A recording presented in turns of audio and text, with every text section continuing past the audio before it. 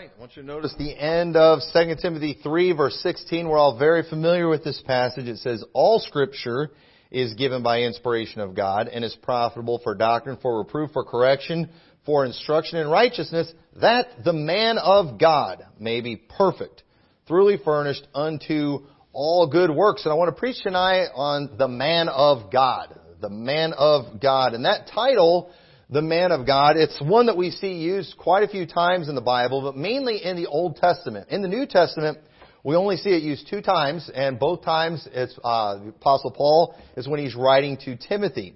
But this term, man of God, this is a term that is often used to actually mock IFB pastors who seem to have an inflated sense of who they are.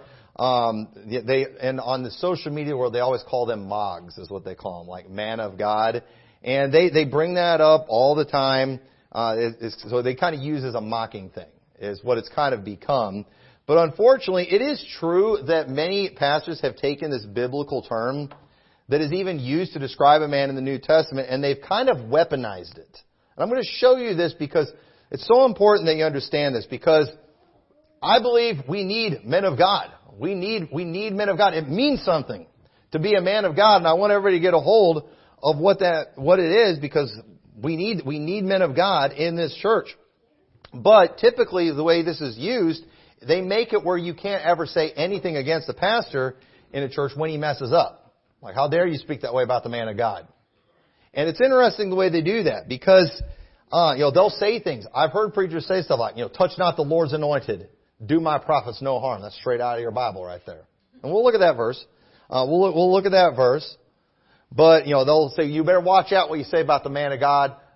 And I don't know what it is. There's so much stuff in our IFB culture that, again, I think a lot of this might be foreign to some people, but if you're from the Baptist world, you're familiar with these things, especially if you've been a part of churches south of the Mason-Dixon line. It's like some of y'all, you go home Sunday afternoon, you eat roast preacher. Boy, you better watch talking about the man of God. You leave home, your kids see you doing that. They hear you speaking about God's man that way.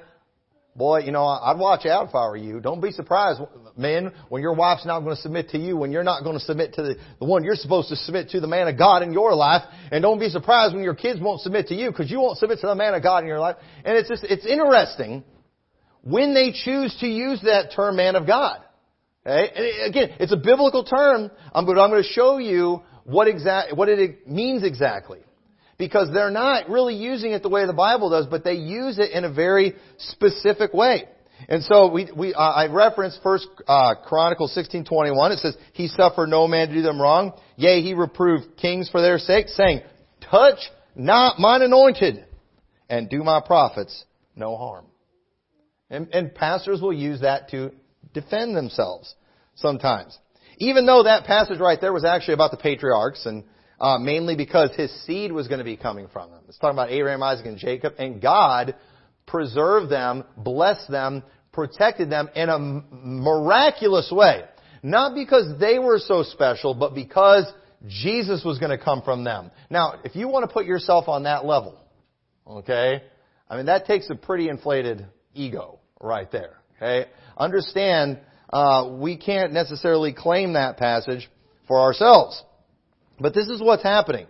Whenever preachers start referring to themselves as the man of God, it's typically a power play. It's typically a defense mechanism and a warning for people to back off. Otherwise, you're going to come under the curse of God. You really want to do that right now? You really want to go against the man of God? Why don't they just say, you really want to go against me? Why do they switch to the man of God? It's always in a defensive situation. Are you serious? That's what you feel like paying the man of God? When it's something that could benefit him, that's when all of a sudden they switch to that instead of just me. They do that. It's interesting. I've seen this my whole life. And before I go on here, I just want to state a fact, and that is a pastor can be, and a pastor should be, and a pastor better be a man of God. But let me tell you, often they are not men of God. Okay? But there's no denying this is a part of our Baptist culture. I'm sure other religions do it too. I only know Baptists. But in the preacher world, when we're defending another preacher too, it is common practice to refer to them as a man of God. rather than brother or pastor, but we go to the man of God. Like if I'm going, I want to help my other pastor. Maybe, people in the church haven't been following his leadership. And I want to, instead of me just getting up and say, it's good to follow the leadership of your pastor, typically what I would just naturally do, just because I'm IFB, is I would say, y'all ought to be supporting the man of God. Now, why do we switch to that term? I'm going to show you why, when we are being defensive, people often switch to that term, man of God. There's a really good reason for this. I should say, there's a reason they do it. I don't know if it's a good reason. But what makes us do this? Because again, we put pastor on the sign. We put pastor on a business card, on the website. If man of God is just equivalent to pastor, why don't we just put man of God, Tommy McMurtry, on the sign out there? Hey, why don't we put that on the website? Why don't I put that on my bio on social media or something like? Why is it that culturally we use that term when being defensive? And the reality is it's a scare tactic. It's a power move. And you could say it's appropriate, but we're going to find out by the end of this message, when are the appropriate times? Again, I'm not saying there's never a time a pastor should not be referred to as a man of God. I think he should be a man of God, but that means something very specifically in the Bible. And I think it's interesting that we never want to use that term until a man of God is being challenged, or especially when there's like some kind of moral failure. Whenever a pastor falls and he commits adultery or some kind of grievous sin and people are wanting to throw him out of the church, you'll have other pastors will step up. Y'all better watch out speaking about the man of God that way. Y'all better watch your treatment of the man of God. And I'm telling you, it's not appropriate. It's not right. And so here's why we often see this, okay? And I know this because I've been in the IFB my whole life. I've heard the sermons on this subject. But Deuteronomy 33, verse 1, this is the first time we see the term man of God in the Bible. And it says, "And this is the blessing wherewith Moses, the man of God, blessed the children of Israel before his death." I can't help but say man of God with a southern accent because it's typically the southerners that like to use this term a lot. It's just the preacher culture down in the South is a special thing if you've never been a part of it. But Joshua 14:6, Ezra 3:2, Psalm 90 verse 1, all these passages refer to Moses as the man of God. And so, while it is appropriate to glean leadership principles from the life of Moses, I believe as a pastor I can do that. If I'm preaching to other pastors, I can preach leadership principles about Moses to any of the men in this church, in any area where you lead. There are leadership principles that you can learn. But at the same time, while we can all learn leadership principles from Moses, did you know that a pastor is not the same rank as Moses? It's not the same thing. Okay? I mean, we feel like it sometimes trying to drag you sorry carcasses to the promised land because you won't get right with God and won't get right with a man of God. But at the same time, it's not really the same thing. Moses had a lot more power and a lot more authority than we do. Moses was God's man to lead a multitude of people, a physical nation out of another physical nation. He was used to give the Old Testament to the people. He was a national and a spiritual leader of an entire nation. That's who he was. God literally told the people He would raise up a prophet from among their brethren like unto Moses. And they were to follow that prophet that would be like Moses. Jesus got likened to Moses. That's a pretty good compliment to Moses right there. But all of a sudden, because Moses is a man of God, and then we'll preach about ourselves like we're a man of God on equal level with Moses. And it's just like, listen, if you want to make any biblical argument that we have any equality in any way to Moses, it's only because of what Jesus Christ has done for us and what the blood of Christ does.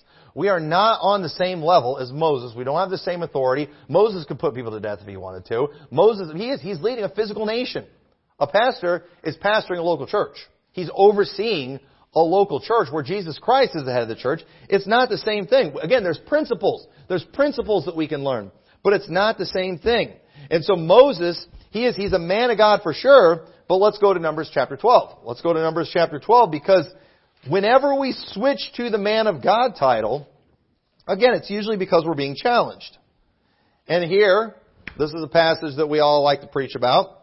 It says, Miriam and Aaron spake against Moses. Whoa. Man, that's dangerous. What were they thinking, speaking against the man of God? Well, I'm going to tell you a story, ladies and gentlemen, and then they'll go into story time about the person that spoke against the man of God, and they were graveyard dead the next day, man. Just scare stories, all right? War stories, they call it. I don't have any of those stories that I'm going to tell right now. But that's how this works. Spoke against the man of God. This was dangerous. Dangerous.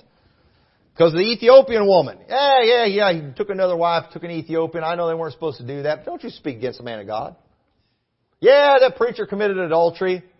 Who are you to speak against the man of God? Well, look what happened to Miriam. You going to say something against that preacher committing adultery? That preacher being a pervert? Remember, when I'm using my southern accent, I'm not serious, all right? Nobody clip me. All right, okay, southern accent, I'm not being serious. I'm making fun. Okay? I'm copying stuff that you hear. And they said, hath the Lord indeed spoken only by Moses? Hath he not spoken also by us? Look at these people thinking they're on equal ground with Moses. Thinking they're on equal ground with the man of God. Yeah, that's a lot of arrogance. You got these people that come in church think they can straighten out the preacher. Think they can straighten out the man of God. Dangerous. The Lord spake suddenly unto Moses and unto Aaron and said unto Miriam, Come ye out three unto the tabernacle of the congregation. And they three came out, and the Lord came down in a pillar of cloud and stood in the door of the tabernacle and called Aaron and Miriam. And they both came forth, and he said, Hear now my words. If there be a prophet among you, I, the Lord, will make myself known unto him in a vision, and will speak unto him in a dream. Now, take a mental note of that verse right now. If there be a prophet. Okay, was Moses a prophet? Yes, Moses was a prophet. How is God going to speak to the prophets? In a vision and in a dream. My servant Moses is not so, who is faithful in all my house. With him will I speak mouth to mouth, even apparently, and not in dark speeches. In this multitude the Lord shall he behold. Wherefore then were ye not afraid to speak against my servant Moses? And the anger of the Lord was kindled against them, and he departed. And a cloud departed from the tabernacle, and behold, Miriam became leprous, white as snow. Boy, how come he didn't do it to Aaron? I'll tell you why, because it's worse when you ladies say something to men. God didn't do that to Aaron. But man, you get that loud-mouthed Jezebel running her mouth against the man of God, you're dead meat, leper. Now here's why I probably didn't do it to Aaron too. Aaron's the high priest, and he's needed to be the high priest. God wasn't done with Aaron yet, and a high priest, he didn't want to be him being defiled with leprosy and all that. I'm just, I don't know for sure. That would just be my guess. But he did nail the woman even worse. Because it's worse when the women say anything. Hey, man, right? But anyway, and you all know the story. God ended up healing her of the leprosy, but she still had to kind of go through a period of cleansing after that. And so, again, we like to bring this up, and anytime anybody wants to speak against us. And again, I believe we can get principles from this. I think we do need to be careful about how we are with authority. We ought to be careful about how we, handle accusations or receive accusations. There's certain principles, there's certain protocols, all that. There's principles that we can learn from this, but I don't think any of you ladies are going to turn into a leper if you say something against me. Doesn't mean you should. Just because, again, I don't have the same juice as Moses, so you probably won't become a leper, but I bet you get COVID. I don't know. Either way, again, we can learn principles. But isn't it interesting how we speak of ourselves in the same terms like we are Moses in these situations. And the thing is too, often preachers do this when there was like legitimate sin that they committed. Okay, it's not just like, it's a disagreement. Maybe there's an argument about doctrine or theology or something like that. No, I'm talking about people who use this when they get nailed and busted for legitimate sin. When there's legitimate wrongdoing being done, and then they try to behind this man of God thing. And that's the worst time you should be bringing up the whole man of God thing, when you've done something ungodly. People feel like because they are a pastor that they have this calling on their life. They have this title that's been bestowed on them that no one can take away. And I don't have time to cover all that. But folks, you can be disqualified from being a pastor. You can be disqualified. That's very clear in the Scriptures. But because men like Moses didn't lose his position when he would mess up, or King David, that's a completely different thing. It's a completely different thing. It's a completely different position. But people they will try to hide behind these things. And it's a power play. So again, we'll teach principles. But it's wrong for a preacher to try to take advantage of his position and manipulate the Scripture to make it work in his favor. And so it's okay for you whenever me or any preacher is making application from the Scriptures. Application. Understand there's a difference between interpretation. I've said this before, I'm going to say it again.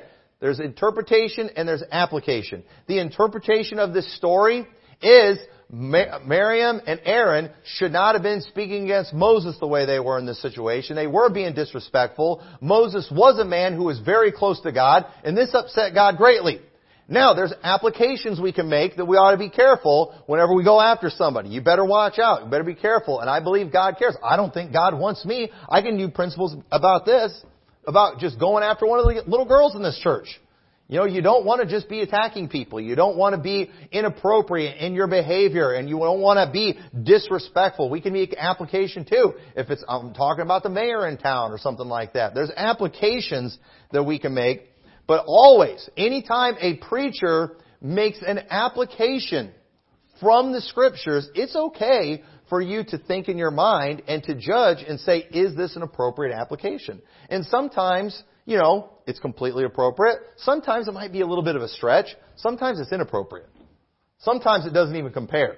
Sometimes it's not even in the ballpark. And again, if some preacher gets busted for committing adultery, if some preacher gets busted for being a pervert, you don't get to hide behind Moses, the man of God passages. And when some woman is speaking against some preacher that was a pervert, molested her or something, you don't get to act like she's like Miriam and God's going to curse her with leprosy. It doesn't fit in that situation. That is an inappropriate application. And anytime you hear me making application from the Scriptures, it's okay for you to look and to think about what I'm saying and see if it makes sense and to make a judgment. You are allowed to do that. In fact, you should do that. And there's some bad applications people are making. I believe it's wrong for a pastor to claim some kind of man of God status on Moses' level on himself. In Judges 13:6, here we see another reference to man of God. It says, Then the woman came and told her husband, saying, A man of God came unto me, and his countenance was like the countenance of an angel of God, very terrible. But I asked him not whence he was, neither told he me his name. Now, in this situation, it was actually an angel, but she thought it was a man of God. Now, what made her think this angel was a man of God? When she said man of God, what did it mean in her mind? Well, in the Old Testament time, a man of God was typically a title used for a prophet. Okay? And so she thought this angel was a prophet because it did come and prophesy to her. So you can see where she came to that conclusion, even though it was actually an angel. But pretty much, I think, almost every instance in the Old Testament, a man of God is a prophet. Now, remember what God said about prophets. He said, if there be a prophet among you, I, the Lord, will make myself known unto him in a vision and will speak unto him in a dream. Did you know that prophets were who God used to give the Word of God? I mean, when the prophets would speak, what they were speaking was the Word of God. And that carries a lot of weight. When I speak, okay, my words are just that. They are my words. I can teach the Word of God. I can proclaim the Word of God. But if you ever hear a new revelation from me, and I claim it's the Word of God, I would probably go find another church. And then I'll get one of my buddies in here. Can't believe these people went against a man of God. Listen, I'm not a prophet. Okay? The words I speak are, unless they're right out of this Bible. But anybody can read this Bible. Anybody can say what's in the Scripture.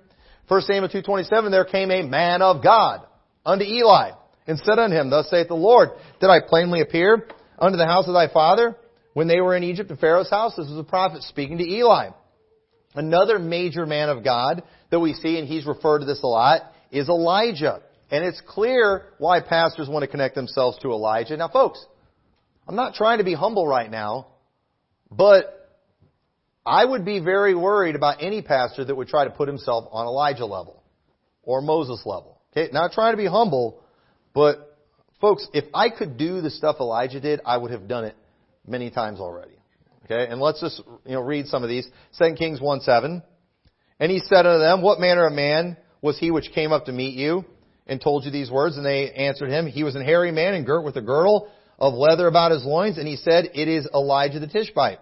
And the king sent unto him a captain of 50 with his 50. And he went up to him. And behold, he sat on the top of a hill and spake unto him, Thou man of God, the king hath said, Come down.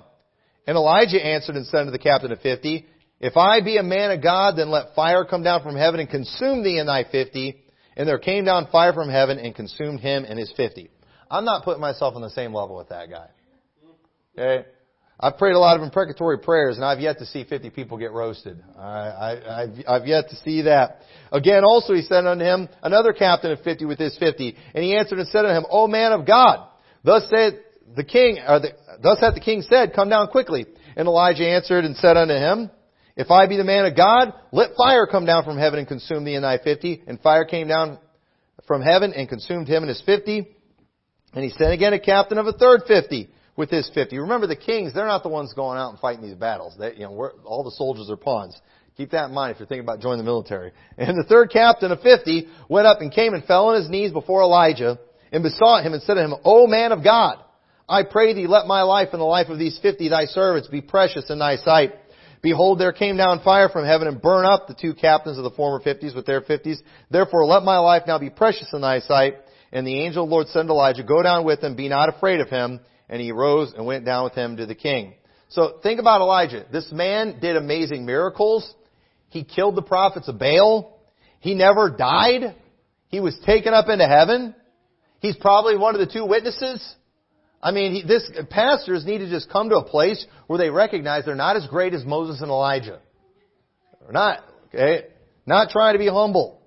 But we're not going to go into the scriptures, but Elisha was also referred to many times as the man of God. But Elisha too was somebody who was also a prophet, had a double portion of Elijah's spirit. So think about that. He also did many miracles. A man even came back to life when his dead body touched Elisha's bones. Okay? I don't have that kind of juice. I've never met a pastor that has. So, and here's the scare passage from Elijah. Hey, you kids, I hope all you kids are paying attention in here. Hey, you better listen to this. Y'all ever thought about saying anything against the man of God? I remember some kids in the Bible spoke against the man of God. Y'all better pay attention. 2 Kings 2:23, and he went up from thence unto Bethel, and as he going by the way, there came forth little children out of the city and mocked him. Said unto him, Go up, thou bald head. Go up, thou bald head. Well, this is a good verse right here. People making fun of bald people. That's the interpretation of this passage right here. Never make fun of a bald man. And he turned back and looked on them and cursed them in the name of the Lord. And there came forth 2 she-bears out of the wood and tear 42 children of them. Y'all hear that, kids? Y'all just better hope I'm merciful that day you make fun of me. Y'all lucky bears don't live around here. The Lord will send raccoons or possums or something. I don't know. But, okay, and so you can kind of see, you see why they do that. Now again, principles. Kids, learn to be respectful. Don't make fun of bald people. We should be respectful to all authority. Okay? There's principles, but again, you can kind of see how when all of a sudden we go to this, Elisha and Elijah and Moses-like terminology, it's typically, again, when we're being defensive. It's kind of weaponizing these things. And so what I want us to pay attention to, what I want everybody to get from this, is what exactly is a man of God today according to what we see in 1 and 2 Timothy, where we see Paul use that term. Because people will. Paul called Timothy a man of God, and he was a preacher, amen? And so therefore, equal with Moses, Elijah. No, it's not the same thing. It's very clear in the Old Testament when it's talking about men of God, these are prophets. Okay? We are not prophets. Okay? I am not a prophet. But I do want to be a man of God. Okay? I like to think I'm a man of God. I should be a man of God according to the way Paul used it. It's okay when we're using Bible terms. It's very helpful if we use those terms the way the Bible does. We shouldn't just take these things and redefine them and use them however we want. So what does this mean? Because I hope we all agree, pastors, we're not prophets, we're not kings, at least any more than any other saved person. We believe in the priesthood of the believer. We believe all of us here are priests in the eyes of God. And Paul starts this chapter out by telling servants how to obey their masters, or today we would say employers. So look at what it says in 1 Timothy chapter 6. Let's look at 1 Timothy chapter 6. This is important. Let as many servants as are under the yoke count their own masters worthy of all honor, that the name of God and His doctrine be not blasphemed. And they that have believing masters, let them not despise them because they are brethren, but rather do them service because they are faithful and beloved partakers of the benefit. These things teach and exhort. Now notice this warning, because Paul is showing something here that should not be found in a man of God. There are some things that a man of God should do. There are some things we should find, and there are some things that we should not find in a man of God. He goes on to say, and so right here, he's given instructions for basically employees, for servants. Verse 3, if any man teach otherwise, and consent not to wholesome words, even the words of our Lord Jesus Christ, and to the doctrine which is according to godliness. And I have preached a whole series on this before, showing the emphasis of the doctrine in 1 and 2 Timothy. It's all about not where our head knowledge is, what intellectual positions that we have on things. It's mainly about behavior. He's talking about godliness, doctrine that is according to godliness. There is a way that God wants His children to live. God wants us being godly. He wants us being like Him. And so we ought to mark people who don't listen to wholesome words and promote godliness. That's what he's just said in this passage. If they are not teaching wholesome words and doctrine according to godliness, we don't want to have anything to do with those people. That person who's not promoting godliness, he is proud, knowing nothing, but doting about questions and strifes of words, whereof cometh envy, strife, railings, evil surmisings, perverse disputings of men of corrupt minds and destitute of truth, supposing that gain is godliness, from such withdraw thyself. There are people out there that they are masters at learning all the intricate details of doctrines that don't affect how one lives, one's behavior, and they will fight you all day on those. They will start arguments and all those things. But you know what? When it comes to godliness, when it comes to things that will benefit each one of us, you don't know where they stand on anything. You know, they don't want to talk about that. They want to talk about the stuff where they can lift themselves up. They can look like they're smarter than everybody else. But when it comes to living daily life, they're hush-hush on that stuff. They don't know how to do it.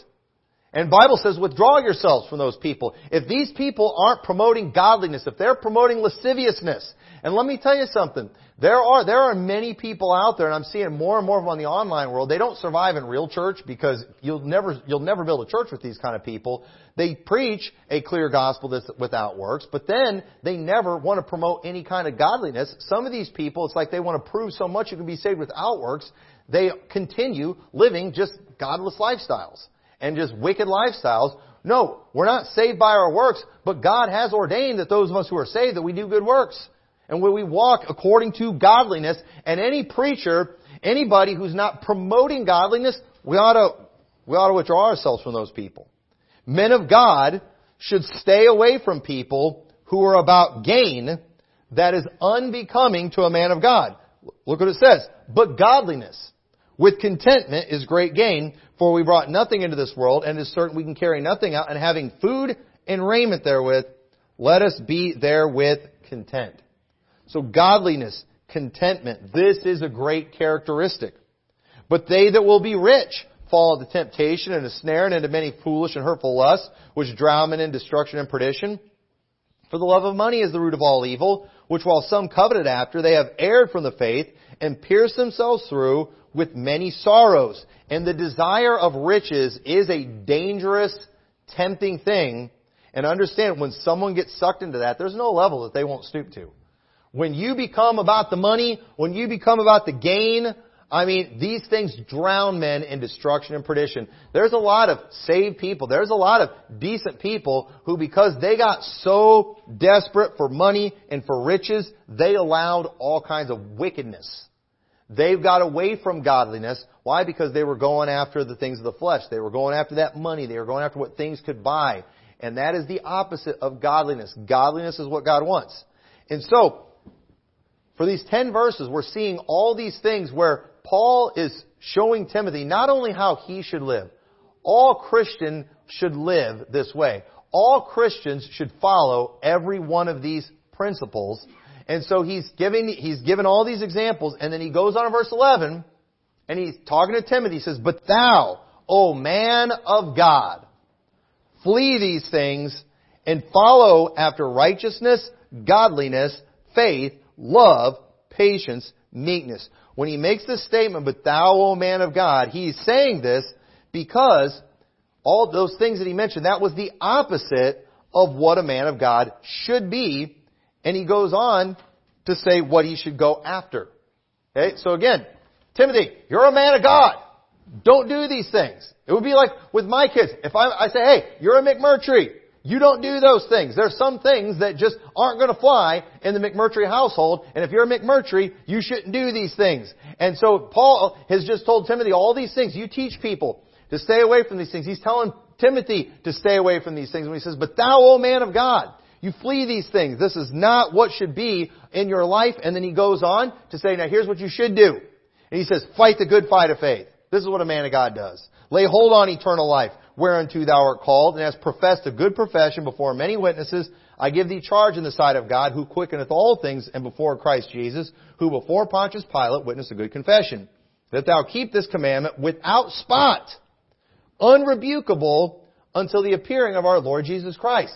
This man of God that Paul's talking to is someone who should stay away from all these wicked things that were referred to in that chapter. He's supposed to stay away from the love of money.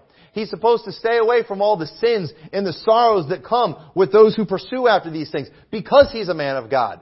And when a person veers off from these things, when they become spotted with these things, when they become rebukable on all these things, understand they're not being a man of God. And so just because some pastor or some man has a title of a pastor, just because he is supposed to be a man of God or even has been a man of God, understand when he starts violating all these principles of godliness and he is not living godly anymore, then guess what? He's not being a man of God. So if some man is being a man of God and he's being godly, for example, the Bible says, "Yea, and all that will live godly in Christ Jesus shall suffer persecution." And we hear there's a lot of passages about those who are godly and they're being persecuted. Those people are going to be blessed. And you know what? I also believe those who are persecuting the godly are going to be cursed. So understand, I believe we can take principles from the man of God and say, "Hey, I wouldn't be persecuting. I wouldn't be going after people who are godly." But if a pastor does something that is ungodly and he gets called out for it, that's not somebody going after the man of God. Because the man of God doesn't molest kids. The man of God doesn't do these things a lot of these pastors are doing. A man of God doesn't disqualify himself from the office of a bishop because he's living godly. So again, if he's being falsely accused or something like that, there's going to be rewards, for the persecution that he received. But I'm seeing it where literally other preachers will come to the defense of preachers who have sinned. And they will keep referring to him as the man of God in that situation. Wait, why are you calling him a man of God when he clearly is not being a man of God? And here's why. Because they don't associate the man of God title with godliness. They just see it as a title that was bestowed upon him when he became pastor that no one can take away. And that's just not true. That's just not the case. That's not right. And you're wrong. You're misusing the Scriptures. You're not using it the way Paul did. And unless this guy's a prophet, then you know what? I wouldn't call him a man of God if he's not a godly individual. Look at 1 Timothy chapter 4 and verse 11. So without a doubt, too, in 1 Timothy, a theme of godliness is being promoted. In fact, we're in 1 Timothy 4, but 1 Timothy 3 is literally given the qualifications of a bishop. And so there is no evidence that what Paul is telling Timothy to follow after is something that's just for pastors. All of us should be godly. Folks, is anybody exempt from godliness in the church? Everybody should be living godly. There isn't any reason why every man in here shouldn't be able to follow everything Paul told Timothy to do here. And Paul had just told Timothy to set the example. That's what a man of God does. A man of God is someone who is, one, living godly, and one that other men can look to as an example and follow. That's what Paul is explaining here in 1 Timothy chapter 6. Timothy, he is a leader. He is a bishop in a church. He is somebody that should be living godly so other people can follow his example as a man of God. And so and without a doubt, we're about to see the same thing here in 1 Timothy chapter 4. And I believe if you are living a life of godliness, okay, it doesn't necessarily, listen, you can be a godly plumber. You can be a godly mechanic. You can be a godly roofer or whatever. Okay? There's not a job out there, well, I mean, I guess I don't think you can be a godly bartender. But I guess, when it comes to legitimate jobs, okay, you can be godly on those things. And just like you can be an ungodly roofer, that guy that's up there, cussing all day and ripping off customers and things like that. That's not a godly one, but you can be an ungodly pastor too. Godliness is the key here. But if you're somebody who's living a godly lifestyle that is an example that others can follow, I believe you're a man of God in that situation. If you are living a life that others can follow, I believe you're a man of God. Look what it says in 1 Timothy 4:11. He says, "These things command and teach. Let no man despise thy youth, but be thou an example of the believers. In word, in conversation, in charity, in spirit, in faith, in purity." And from reading the Old Testament, I would say to be a man of God, they were a prophet. But from reading 1 Timothy 6, what we read here, I believe it appears the description of a man of God is a man who is godly. We don't need prophets right now when we have the completed Scriptures. I don't need to give you anything in addition to our Scriptures. You understand that? Back then they needed those prophets. They didn't have the completed Scriptures like we do. But you know what we need today? We need men living and teaching what has already been revealed right here. This is what we need. We need somebody to show that you can live what's in the Scriptures. That's what we need. We need examples. We've got the Scripture. But I mean, how many of you're the kind too, you learn better when somebody shows you how to do something rather than somebody telling you how to do something. It helps when you can watch somebody do it. Obviously, we need to tell people what to do, but we also need to set an example as well. We've got to show people how to do it. And so we need men living and teaching what has already been revealed. And I think a man of God, it's not a title or description of a pastor, but of someone who preaches godliness and lives it. You got to do both. You got to preach it and you got to live it. Matthew 5:18 says, "For verily I say unto you, till heaven and earth pass, one jot or one tittle shall in no wise pass from the law till all be fulfilled. Whosoever therefore shall break one of these least commandments and shall teach men so, he shall be called least in the kingdom of heaven." Now think about this, all right? Let me stop before I read this next part. Okay, I already showed you prophets. Prophets are a big deal, right? And God did use prophets. Even early in the church, God used prophets. He gave some prophets and some apostles and prophets and pastors and teachers. All right? We understand God used prophets. But notice, again, we've been talking about this on Wednesdays, and we'll talk about it this Wednesday, about this kingdom of heaven. About this kingdom of heaven, right? Prophets were a big deal in the Old Testament. They were a huge deal. Everybody called him the man of God. But notice, as Jesus is preaching the kingdom of heaven, and he's preaching this Sermon on the Mount, notice what he tells these people about this kingdom that he is setting up. "Whosoever therefore shall break one of these least commandments and teach men so, shall be called least in the kingdom of heaven. But whosoever shall do and teach them, the same shall be called great in the kingdom of heaven." What is somebody who does and teaches what the Scriptures say? They're a man of God. The man of God back then it was the prophet, the guy who was proclaiming the Word of God, the man who was revealing the Word of God. The Word of God in God's kingdom today has been revealed. You know what God is saying the greatest is today? Those who do and teach. They are great. We are the men of God if we are doing and teaching what the Bible says. If you are living a godly life, you are setting an example. If you are somebody, if me as a pastor, if I'm able to say, hey, this is a good, this man in the church, he's a man of God. What I would mean by that is this is a godly individual. He's a good example of a father. He's a good example of a husband. He's a good example of a church member. He's a good example of an employee. This is somebody who follows the principles in the Bible. Doesn't mean he's perfect. Doesn't mean he hasn't messed up. But if a person is living these things and teaching these things, I believe that person is the greatest in the kingdom of heaven. And we don't call them prophets because that's a very different thing. But you know what? They are a man of God. They are a man of God if they do these things. And so let's go to the other place in the New Testament where the man of God term is used. Without reading the whole passage or the whole chapter, Paul started out warning about perilous times and wicked men and is now using himself as a contrast because Paul, he was an example. He goes on to say, but thou hast fully known my doctrine. Unlike these other people, the perilous times, these lovers of themselves. These guys go around calling themselves the man of God. Don't you touch the Lord's anointed. The other scare passage they use, I skipped to, is remember when David went to cut off Saul's skirt and his heart smote him and all that? He was the Lord's anointed. Are you the Lord's anointed? Are you a king?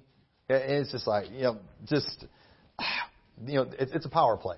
Okay? It's a power play from people with the inflated ego. And sometimes these preachers, they're actually getting called out by men of God in their churches. Men who are godly. Men who are being an example, calling out their ungodliness. But again, Paul goes on to say, but thou hast fully known my doctrine, manner of life. Again, I don't care. I'm so tired of people. I'm right on the reprobate doctrine. I'm right on the rapture. I'm right on Israel. I'm better than all these people out there that are godly, that live decent lives, that are good husbands, good fathers, good church members, good workers. They're honest. And then you're a filthy liar, good for nothing.